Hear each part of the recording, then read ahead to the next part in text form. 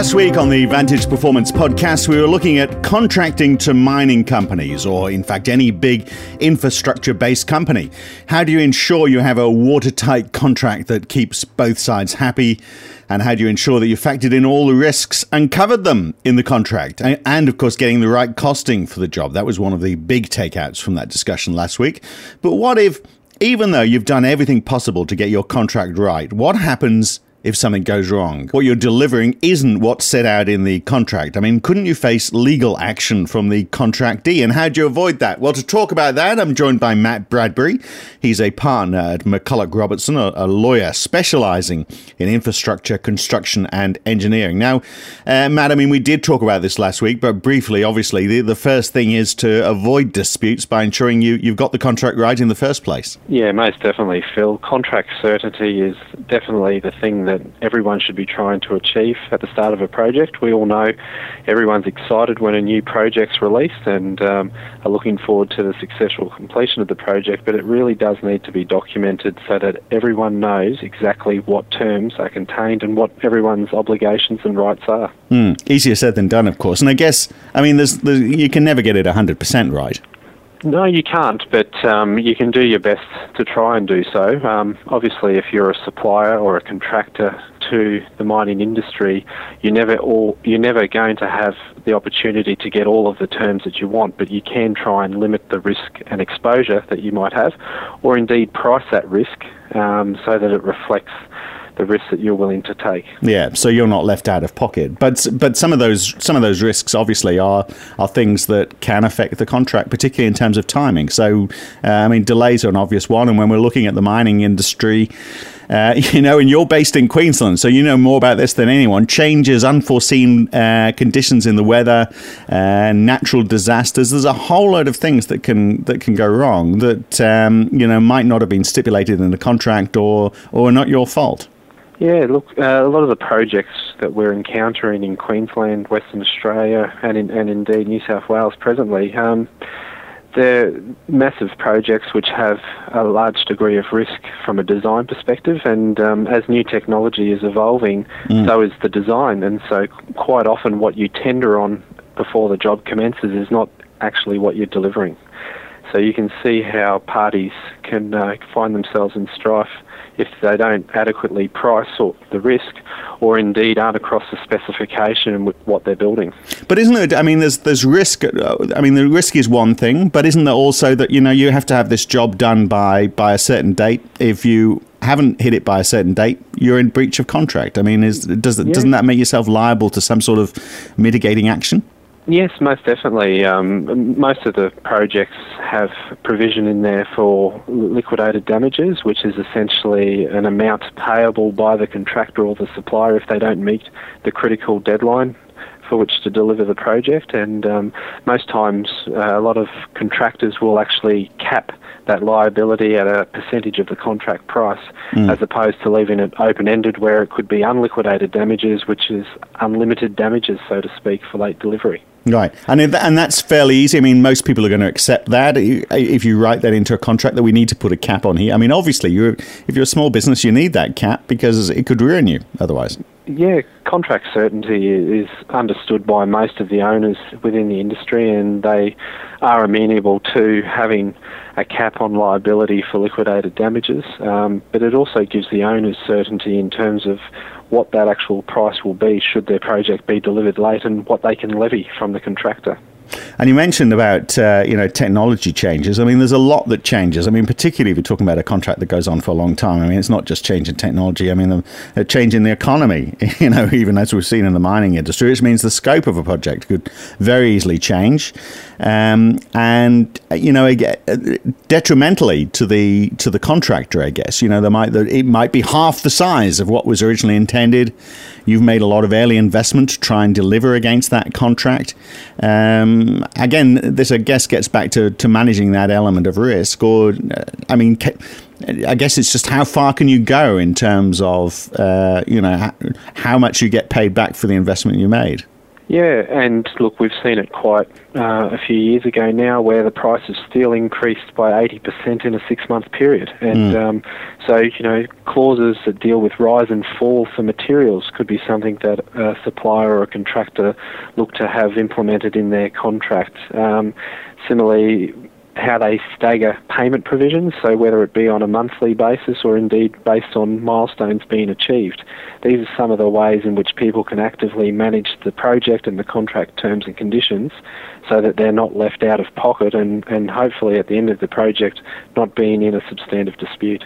So, I mean, that's a good example, though, where price does increase so significantly. And, a few years ago, we would have thought, prices aren't going to change that much. But we're in a very fluid market these days, and we are seeing, the price of resources shift markedly. So, I mean, say it did increase 80%. Would you have in the contract that, look, if the cost of the materials goes up by that much, then the cost of our service to you is going to go up by that much? Or I would have thought the mining company is going to say, no, you've got to share their hurt here, and we're not going to cover, we're not going to take on board all that risk ourselves. You've got to take most of it. Yeah, it depends on the terms of the contract, but also the duration of the contract. So if you're entering into a long-term contract, you'd want to have a rise and fall provision, and some of the more sophisticated contracts out there have such provisions. However, what we've tended to find is that in circumstances where the market changes or indeed the project changes, the contract model and the delivery model which was originally put in place will alter, and it might go from being a lump sum or a hard dollar contract to a cost reimbursable model which works for all parties' interests and the best interests of the project. And it does get back to, as we spoke about last week, it's who takes on the risk. I mean, you've got to agree that up front, and I guess make sure that for your part you're adequately covered by insurance. Yeah, insurance is a major issue. Limits of liability as well, ensuring that if there was a catastrophic event occur on the project, that you wouldn't be held liable for any flow-on effects from that event. But I reiterate that it always gets back to that initial contract and having certainty and knowing what the potential risks for this project are within the scope. But something has gone wrong, and the mining company or whatever company it is you're dealing with believes that you haven't delivered by the letter of what was agreed in the contract, and they want to take some sort of action. How do you respond to that? Because normally they're going to be a big company. You're not going to be quite such a big company. I mean, there's a balance of power issue here, isn't there? I mean, they're going to have well-paid lawyers working on their side if it gets to that level. Yeah, always. And what will tend to be the case is that parties need to look at things commercially. It might sound to my own detriment, but what I find is that if the parties can resolve things commercially first and foremost, not only will the relationship be preserved, but it will avoid the need for unnecessary litigation, which doesn't just go on for months, but indeed years. Yeah, so when you're saying resolving it commercially, you mean let's agree a price outside what we agreed in the contract to try and get us over this disagreement?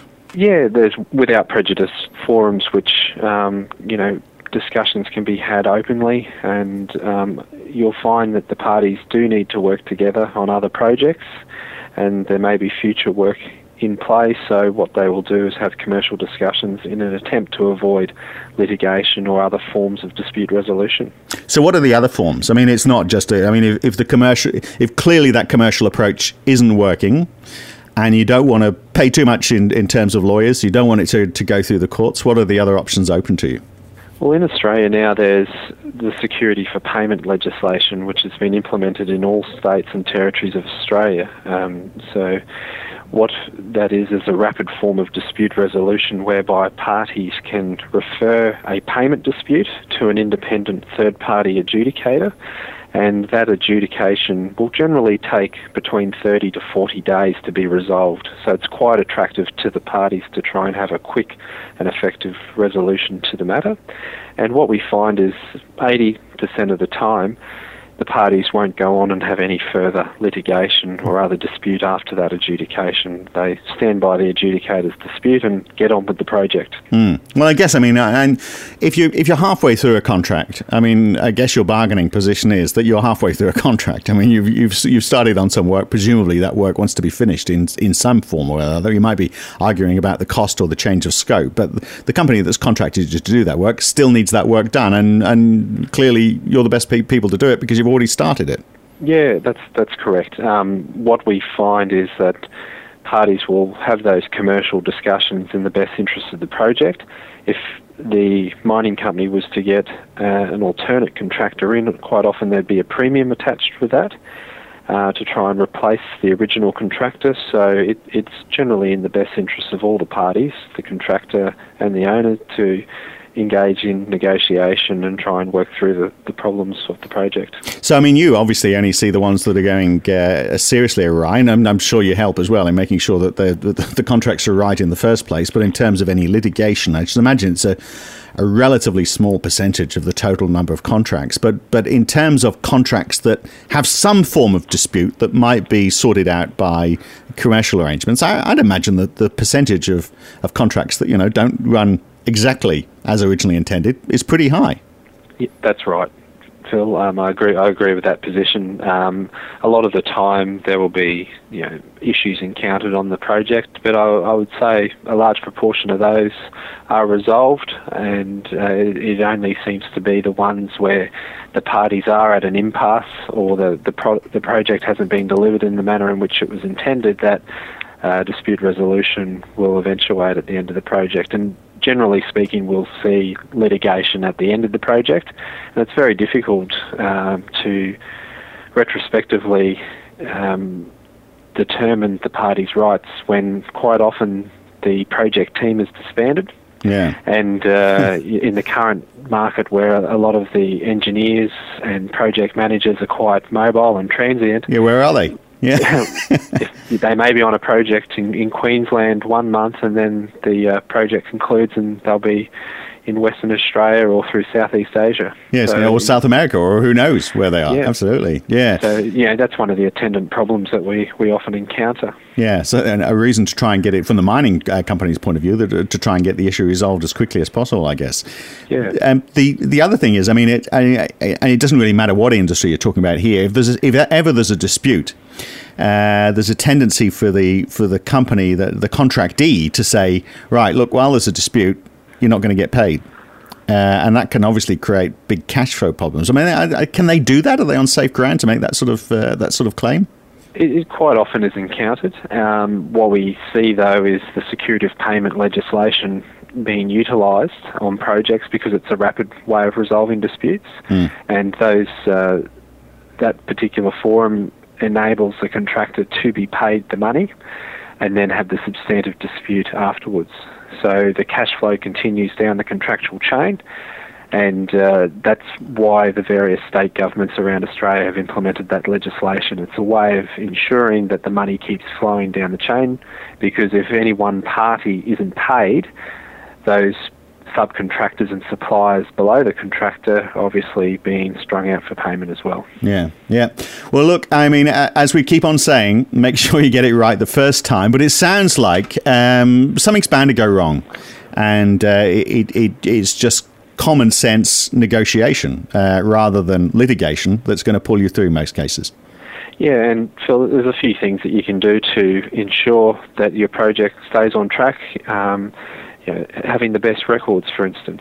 A lot of engineers and project managers who we deal with like to go about building the project and leaving a legacy, but quite often it's the paperwork at the end of the job which will actually be either the deciding factor in terms of which party succeeds in a dispute. So having good records in terms of site diaries, responding to correspondence, putting notices in on time. Time bars seem to be the big thing that we're seeing breached quite often under contracts. Right.